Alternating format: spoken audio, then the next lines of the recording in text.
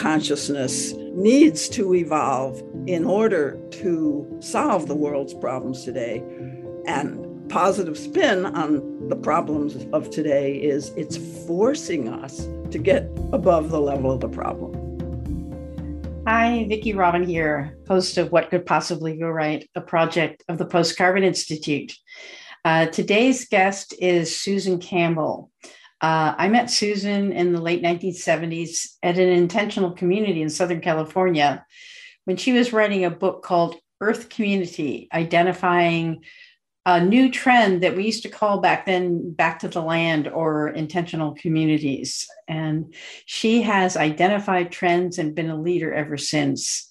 Susan received her PhD in clinical psychology from the University of Massachusetts, Amherst in 1967.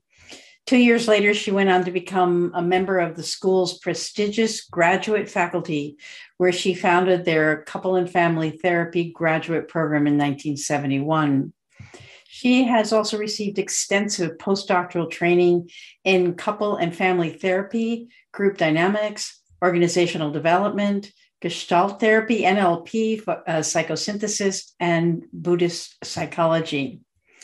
Since 1970, she's been a couple therapist, relationship coach, speaker, workshop leader, trainer of professional coaches, college professor, certified radical honesty trainer, and founding teacher of the Getting Real work.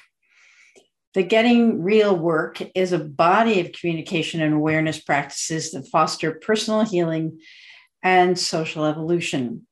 She has written 11 books, including Earth Community, other books on relationships, several bestsellers. Her groundbreaking book, The Couple's Journey, Intimacy as a Path to Wholeness, published in 1980, was the first popular book that introduced mainstream audiences to the idea of relationship as a spiritual practice.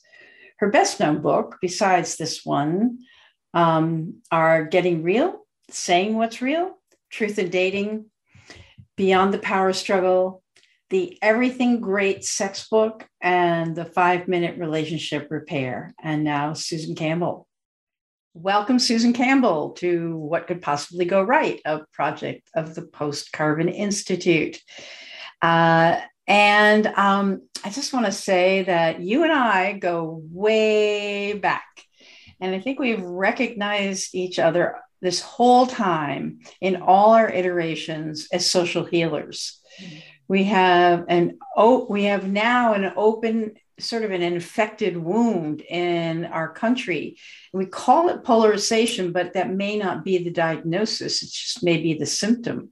And both sides call the other fake news. At the same time, we have problems that have to be solved, and not the least of which is the background unraveling of the natural world. And I believe you are also concerned in addressing through your tools this split in our national psyche. And since the pandemic, we've been caught up in immediate issues, and old traumas are surfacing. And I'm fairly sure that you are seeing possibilities through these veils of confusion and immediacy. And I'm so glad you're my guest. So I can pitch you our one question. In the midst of all that seems to be going awry, what do you see emerging that could possibly go right? And over to you, Susan. Okay, what could possibly go right? Well, I've been a student of this phrase, you can't solve the problem at the level the problem was created. How do you get above the level of the problem? And I see so many movements and so many, I'll call them relational technologies that address this. Basically, it's how to work with polarity.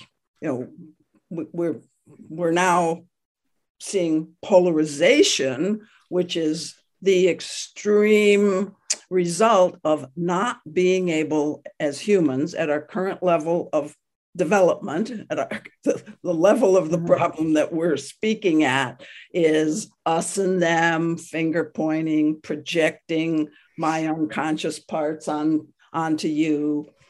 Like I'm right in this moment, what just popped in was the the religious righteousness of the people in the Middle East and being very threatened by the lack of like religious fervor in the U.S. And maybe, that's a polarity, like self-orientation versus communal orientation. I mean, there's so many polarities, but maybe you can't solve the problem on the level of the problem. But if you see above that, if you get to a higher vantage point, and I'll name some of the technologies that I'm aware of in a minute, but just to kind of give you an example, maybe there is a point to humanity being a little more balanced between material concerns and spiritual concerns. That's one of the age-old polarities. Yin and yang. Everyone has heard of that. Self and other. So these that's what I mean. I just want to define some terms here. Polarities are things like that. They're just built into the human evolutionary fabric, it seems. When I say evolution, I mean these are the lessons on the hero's journey that we're all traversing.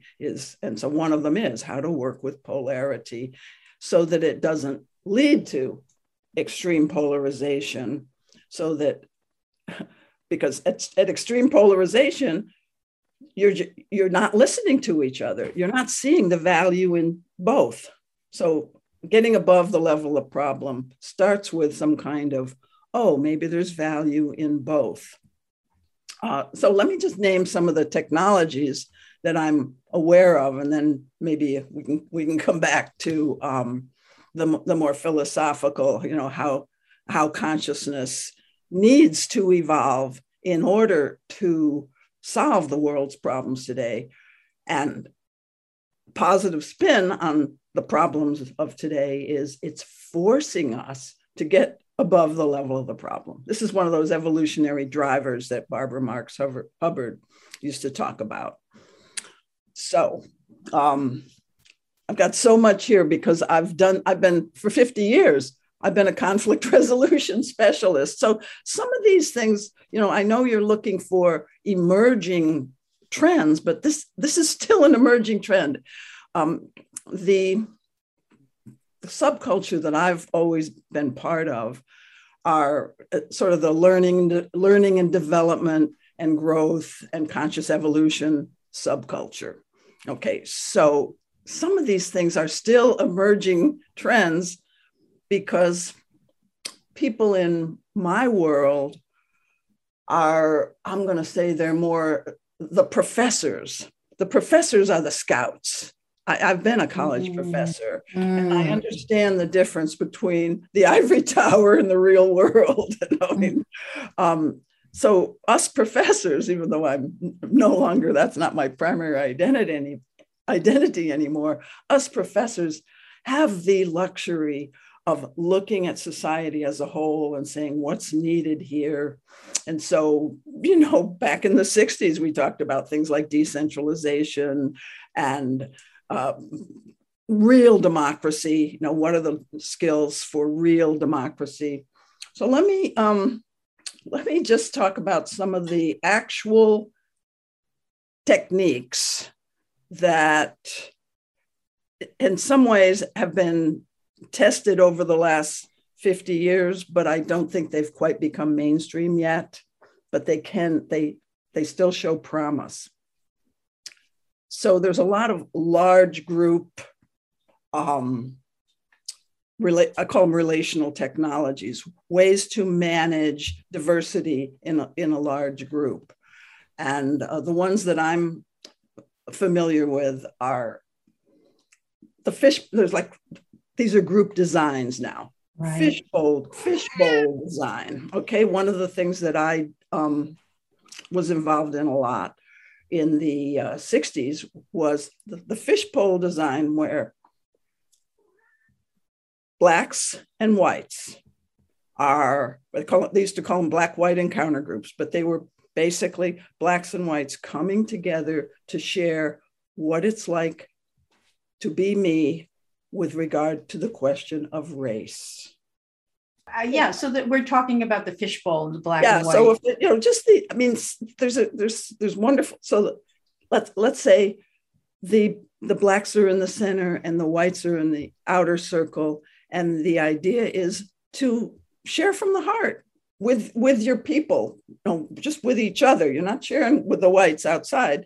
With what's your life been like with respect to systemic oppression, or family experiences, what you were taught, and so forth. Just all the traumas, basically, people would share, and then the outer circle would mirror back empathetic comments or questions, and then the inner circle, then the whites would talk about their own traumatic experiences with regard to race, whatever those may be. Including systemic kinds of issues, because back in those days, a lot of the whites were feeling very, very guilty about being white and so forth. So there's that technology. There's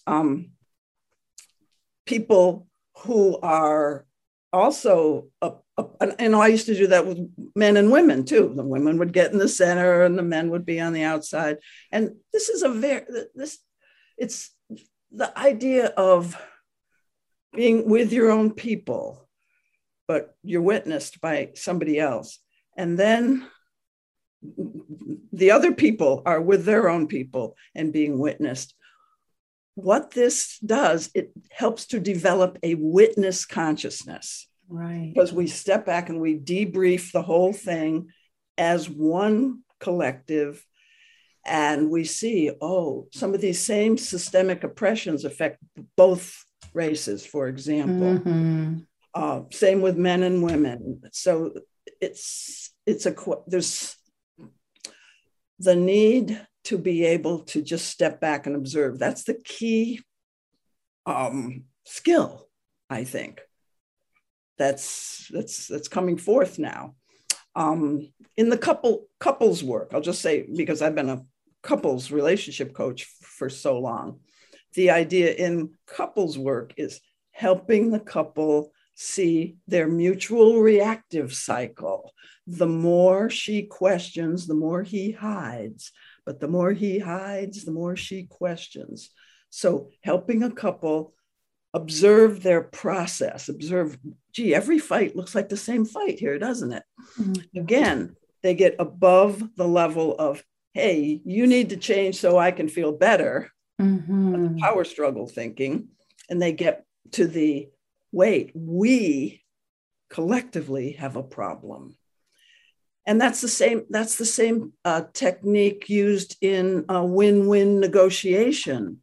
And this is, a classic phrase from negotiation, the type that they teach at the Harvard School and so forth, right. Social relations. The more enlightened forms of negotiation are, right. It's not the other person that's the problem, it's your difference that's the problem.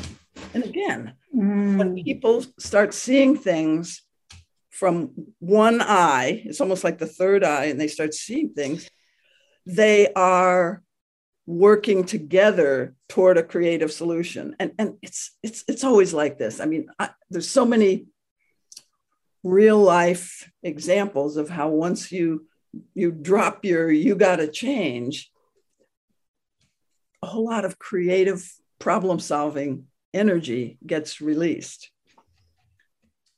And let me just say something else. In schools, I used to work with schools a lot and be an organizational consultant. And one of the big things was teachers.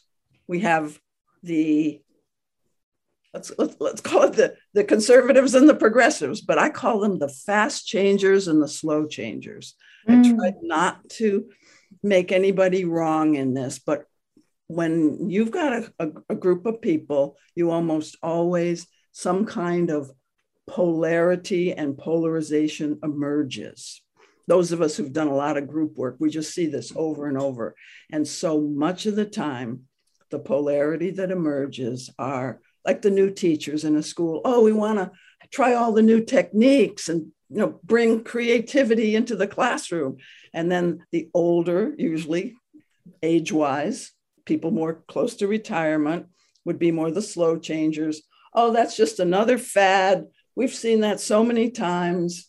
Don't buy that.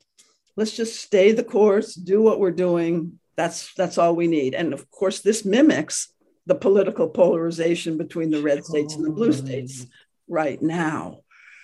How do people then get in the optimum size groups, like the groups that I used to do for teachers, because that was one school, and then I'd go to another school, and then sometimes I'd work with the whole school system. But that's a scale of working with people where there's face-to-face interaction. You're a human being to me, because I'm hearing how you have gone through, I'm a fast changer, you're a slow changer. And you have been burned by being sent to all these programs. And then there's a new program and it doesn't really seem to do any good. That really listening to the life experience of one another. It's human contact is so powerful. So how do we get, there is that question in this highly polarized country of ours today. How do we get the right scale for having these conversations? Right. But there are, there's lots of wonderful movements. The empathy circles is one. But again, those are small groups. There's the Braver Angels. Again, small groups. Back in the day, when NTL Institute was a successful happening operation, and they were mainly group and organizational and systems change kinds of things, they would do a lot of things for whole communities. I remember going into the community of Dover, New Hampshire. That was one of our clients, a whole community with all the different stakeholders. And there are large group designs. One of them is called Future Search. Right. Originated by Marv Weisbord. And I've co-led these things with him and all the different stakeholders. You have to have these giant rooms, but it is possible. You have the school and the welfare department and the local businesses, all are represented, and they're all pretty much looking at the same question about what does our community need to thrive, or some common question, but each person has a different answer, and polarity happens. But there's a listening field that does create human connection. And let me just say something more about the importance of human connection. Oh, and by the way, just when I say human connection, there's this whole authentic relating movement worldwide. Have you heard of authentic relating? Uh-huh. Yeah, and it's very much about tuning into the other person's world. There's a movement called circling and authentic relating, but these are two technologies that kind of grow from the NTL model that I was talking about before. NTL used to be called National Training Laboratories. Right. And they published a lot of books about large group designs. I mean, there's lots of literature out there about these models. In fact, I've got a book that I wrote back in the 60s that has some of those large group designs in them. But just coming back to, let's see, where did I want to come back to? I was talking about human connection. Oh, the tea groups that I used to do during the 60s and 70s for businesses.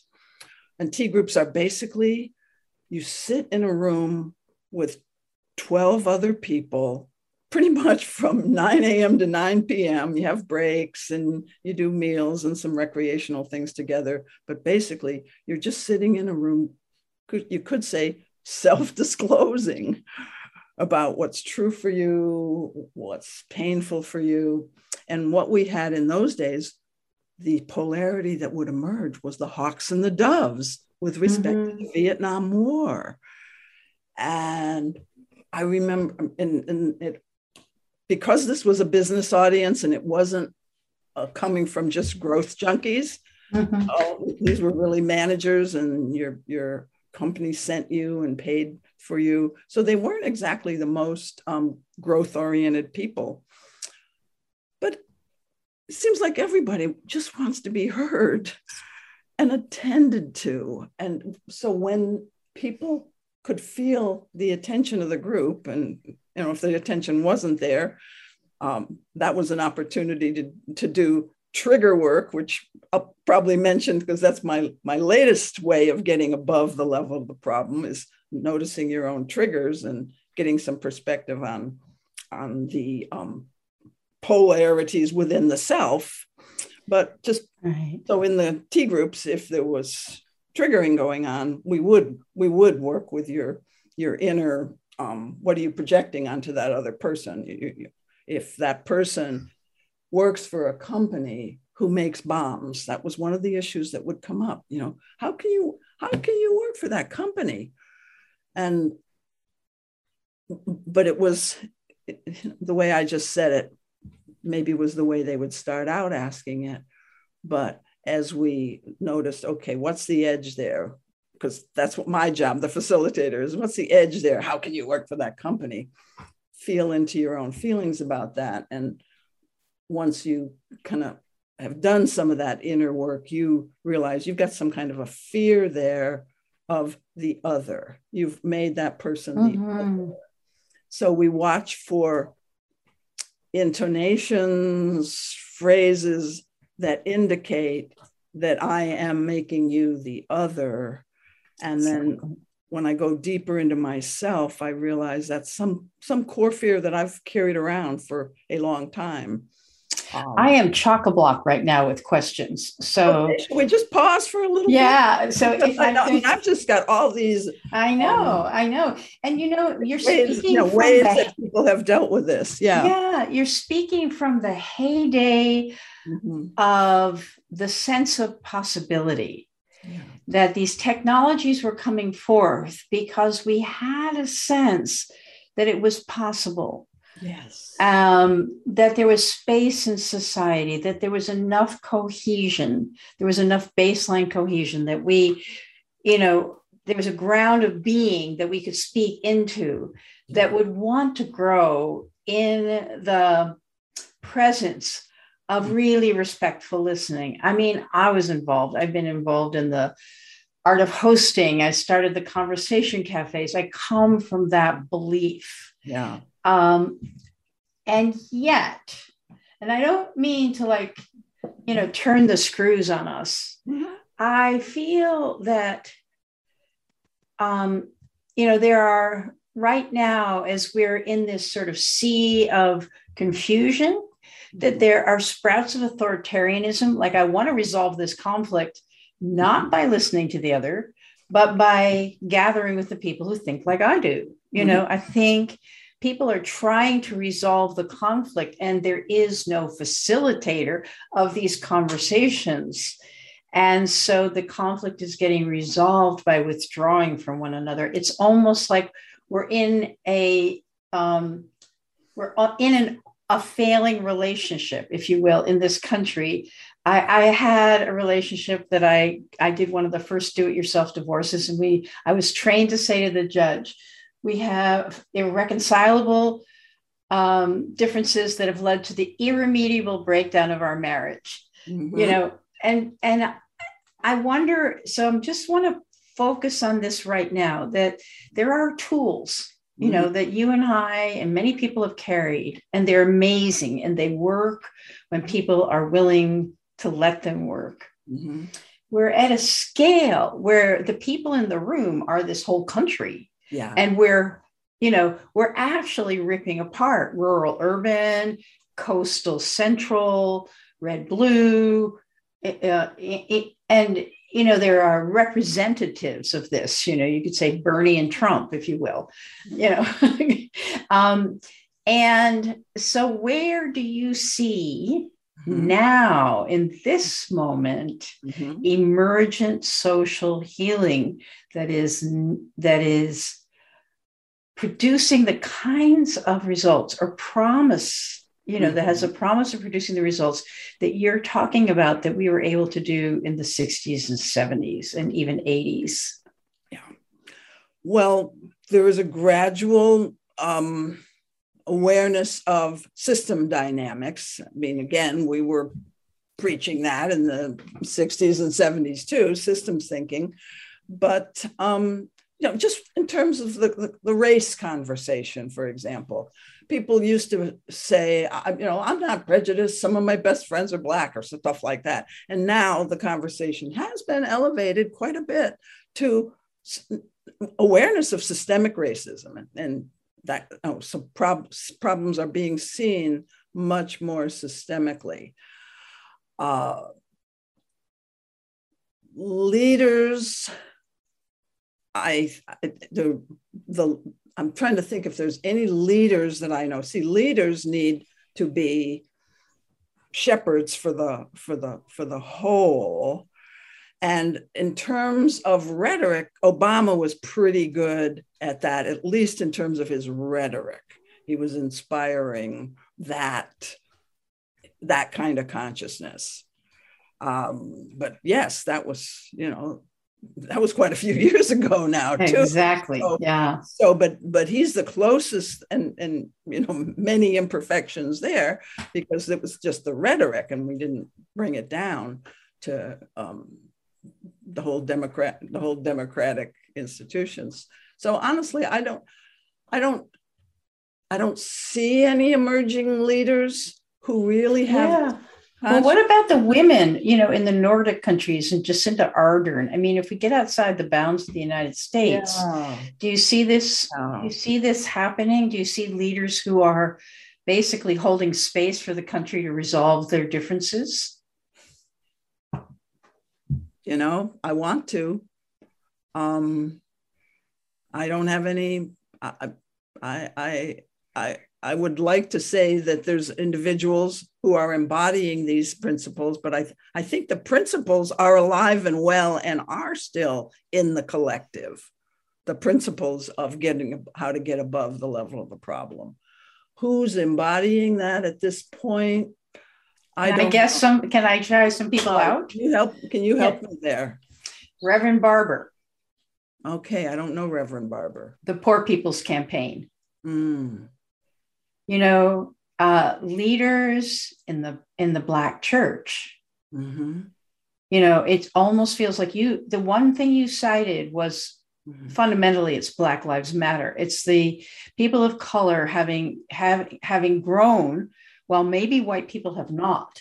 But they have grown in their analysis, and basically Indigenous people as well. There's some beautiful people. I interviewed Julian Brave Noiscat, and I interviewed Lila June Johnston. There are people who are bringing forward, and Sherry Mitchell, who are bringing forward teachings from Indigenous peoples, not to reify them, not to say that they had perfect societies at all, not to say that they didn't make mistakes. So I don't mean to reverse the interview, but I'm just sort of suggesting that the one thing you cited was the racial, that we are beginning to be a country, even with all the reactivity that is grappling with our racist past. Yep. And, not liking it. Maybe the language, infuriates and inflames people. Maybe they were triggered every which way from Sunday, but the conversation is happening. And I think it's being brought forward by people of color. Yeah. We had Reverend Yearwood of the Hip Hop Caucus on the podcast. And he brought that forward. He brought forward the blindness of the environmental movement, that it didn't form common cause with the social justice movement. And we lost, like easily a decade. So, and then whether it's Fridays for the Future or the Sunrise Movement, and the youth, some of them have quite a demanding hard edge because they're the butt of this. Yeah. However, I think they're solutionaries, not solutionaries like the Solutionary Caucus in the Congress, which is, it's like we look to the government to lead us. And I don't think they're leading. Yeah. And I think it's the communities of color that are actually doing the healing work. When you talked about, we've always kind of known that it's the most marginalized people who have the best perspective on the problem. Yeah. The people of color and the women. I mean, that's kind of always been, ever since I've been an adult, the way it is. And we can't depend on, the centralized authorities, the elected officials, because they have too much vested interest in the existing order. Totally. So do you, with those prompts, and I don't mean to put words in your mouth or perceptions, do you, when you look at that sphere of the marginalized people, the women, people of color, indigenous peoples, people in other, maybe social democracies, I don't know, people who are not in countries that are tending toward authoritarianism, do you see movements that are embodying those fishbowl, if you will, the deep listening, that? Do you see that? The authentic relating movement is worldwide, and it is a sophisticated around systems thinking, but it is not really designed for large systems change. It's really more culture change. See, and that's and that's been my area of witnessing is the whole thing about what prompts culture change. So I don't have specific knowledge of movements or individuals. So I'm gonna throw you another one. I can't answer that one. Yeah, it's okay. Okay, so if I ruled the world, every day would be, the first day of spring. So yeah, just wave a magic wand, Susan. If you could convene the conversation that you believe would produce the healing, what sorts of things what would you include in that? How would you see that? Okay, so let's say we could convene a family meeting of the family of humans in the US.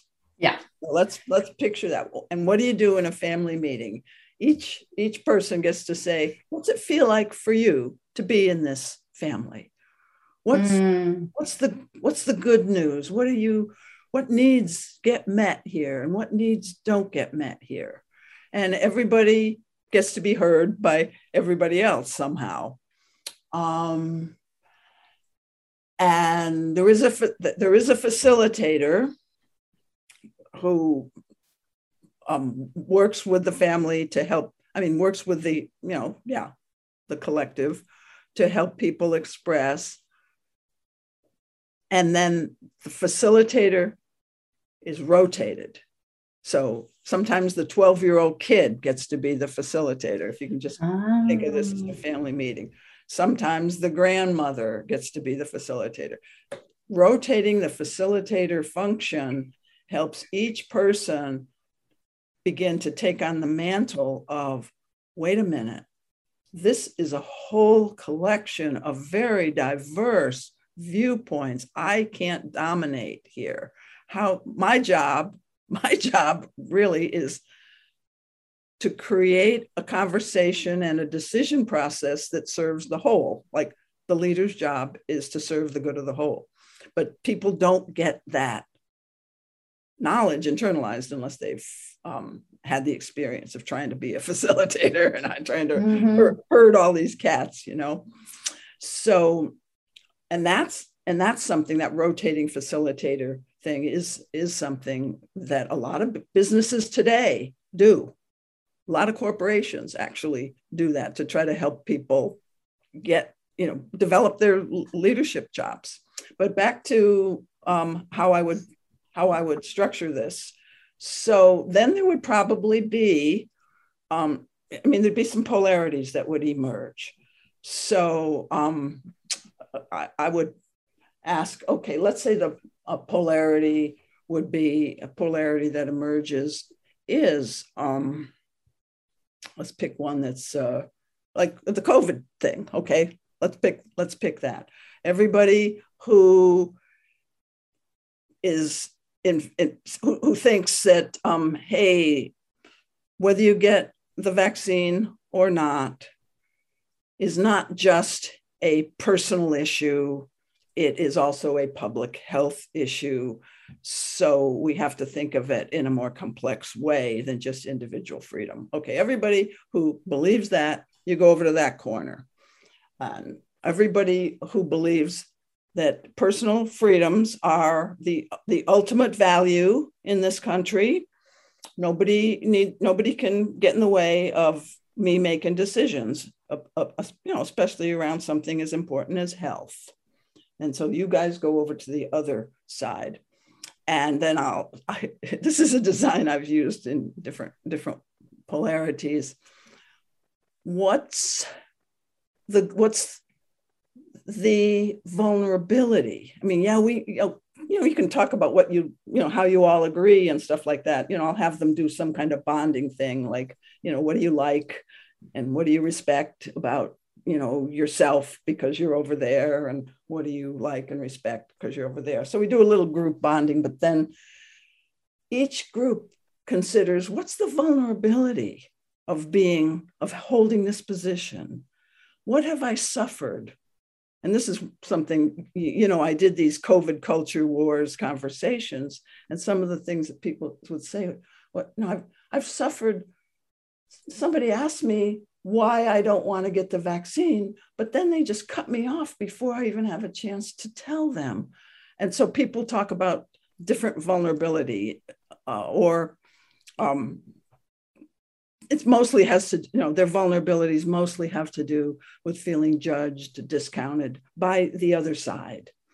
And they have a tale to tell, they have a little mini story, and they share that. So people telling their individual stories of what has been a vulnerability, it's, again, I think the willingness to share at that level, first you're sharing it in your little subgroup with the people you like, but then I would facilitate people talking about in the large group, and you just sort of stand there and tell your story if we had a room big enough for the whole US. But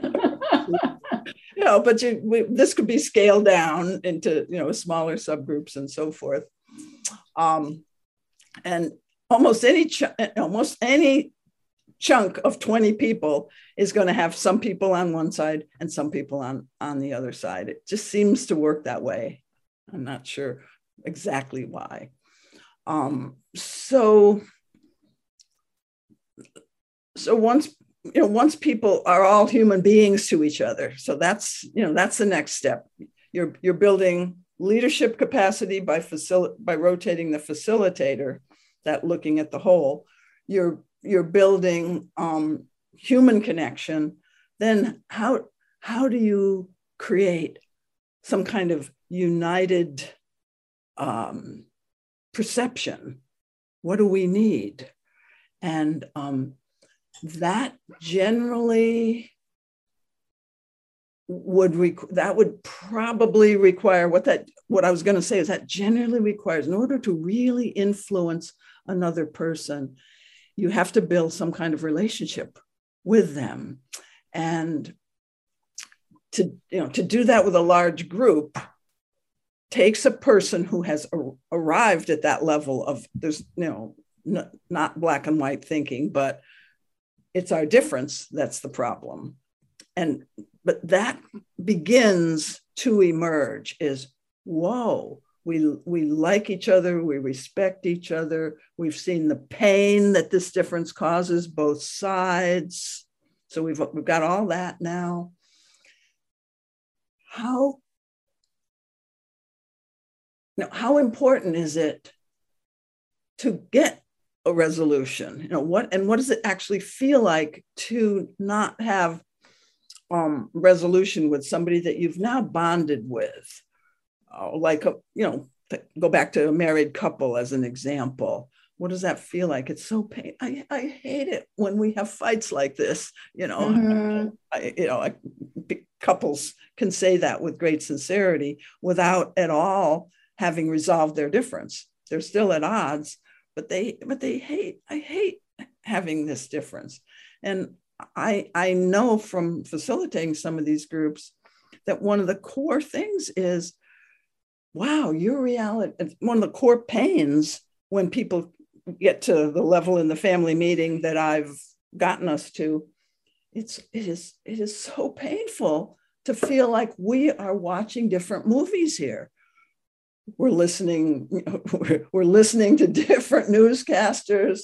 We're buying into different cultural memes. But gee, I can see that you're not that different from me. Mm-hmm. And being able to agree that in itself is a shared pain, not being able to bridge that gap. Now, that takes a lot of pre-work in terms of breaking down stereotypes and stuff like that. And so in my COVID culture wars thing, what I do is help people get really interested and curious about their perceptual filters, like their childhood wounds, their actual experiences with the medical profession and with pharmaceutical drugs in the past, for example. Number of filters, personality style, the subgroup that you identify with, whether it's progressive, liberal, conservative, so forth, patriot. So people getting perspective on their filters is another way of getting above the level of the problem. And so that's like a educational part of the design. Most of it's interactive and personal and sharing, but then there's a little educational where you go, okay, which of these, what's your filter around your childhood trauma, for example? Mm-hmm. And so I think you saw a video where I worked with a guy who felt that government overreach was a problem in terms of the vaccine. I don't want anybody controlling me. And when he did some inner work and inquired into his childhood wounds around that, it happened that he had very controlling parents. And so he was working that issue. Now, not everybody in this family meeting is going to be interested in personal growth at that level, but it is an emerging trend.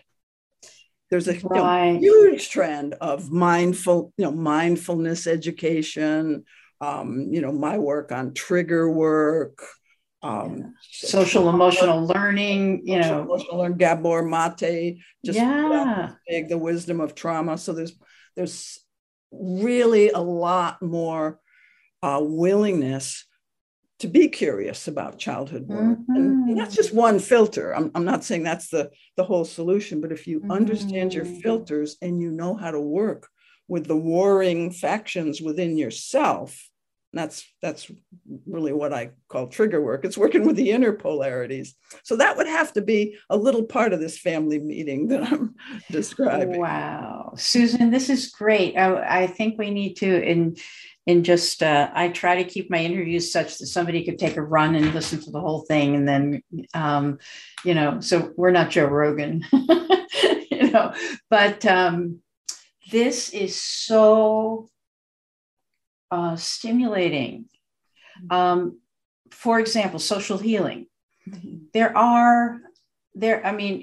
Healing the collective. There are, as you say, there are many efforts And I would bet, I mean, I see the ones that are in the more sort of new, what we used to call new age. I don't even know what it's called anymore, but consciousness. I see the ones that are in, sort of my tribe, but I'll bet anything this is happening in the churches, where we just have to learn to not hate. We just have to learn to not hate because Christ didn't hate. So we need to not hate.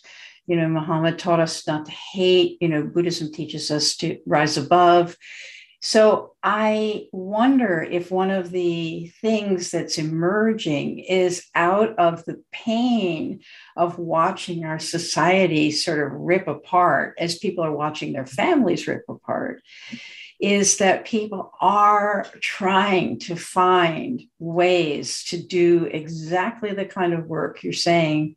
I also think of, I think there are, it's not necessarily political. I was just thinking when you're talking about Van Jones, I don't know if you know Van, but he has done quite a few listening initiatives, respectful, he tried to work with, I forget the politician's name, probably, it's an unconscious thing, but, somebody who was like clearly on the right, he tries to do this. I think about my friend, John DeGraff, who I also have interviewed, he's constantly doing initiatives on consumerism and time where he shows the suffering of both sides. He shows that, and he's working on beauty now. So I wonder if it is this dimension of our, like those, not the marshmallow experiments, but the experiments where you see the kids like grappling with sharing versus selfishness, and you watch. I wonder if there's something inbred that we're social creatures that is getting pulled on everywhere, and so it's not a trend per se. It's not in any one thing per se. It's in an impulse that naturally arises in human beings in the presence of this breaking apart. Yeah. And that is what could be possibly going right. So anyway, if you have any final reflection for a minute or two, and then we'll wrap up. Just the impulse to connect seems to be in humans, and there seems to be pain when you're trying to connect with somebody who sees the world so differently than yourself. And the biggest example of this in our culture is family members who are at a different different place on the political spectrum or on the to get vaccinated or not spectrum. Yeah, it's like, and we're recording this right before Thanksgiving 2021. Yeah. And we'll see if we can have small group conversations collectively around a national holiday in which forgiveness and gratitude are the keynote. So thank you so much, Susan. Great to talk to you today, Vicki. Hey, thanks for listening. Don't forget to subscribe and leave us a 5-star review so that this hopeful message can get out to more people. Check out Post Carbon Institute's Resilience website for show notes and for more guest information. Thanks also to Asher Miller, Amy Burringrud, and Clara Winter of Post Carbon Institute, plus production assistant Michelle Wigg from frugalityandfreedom.com.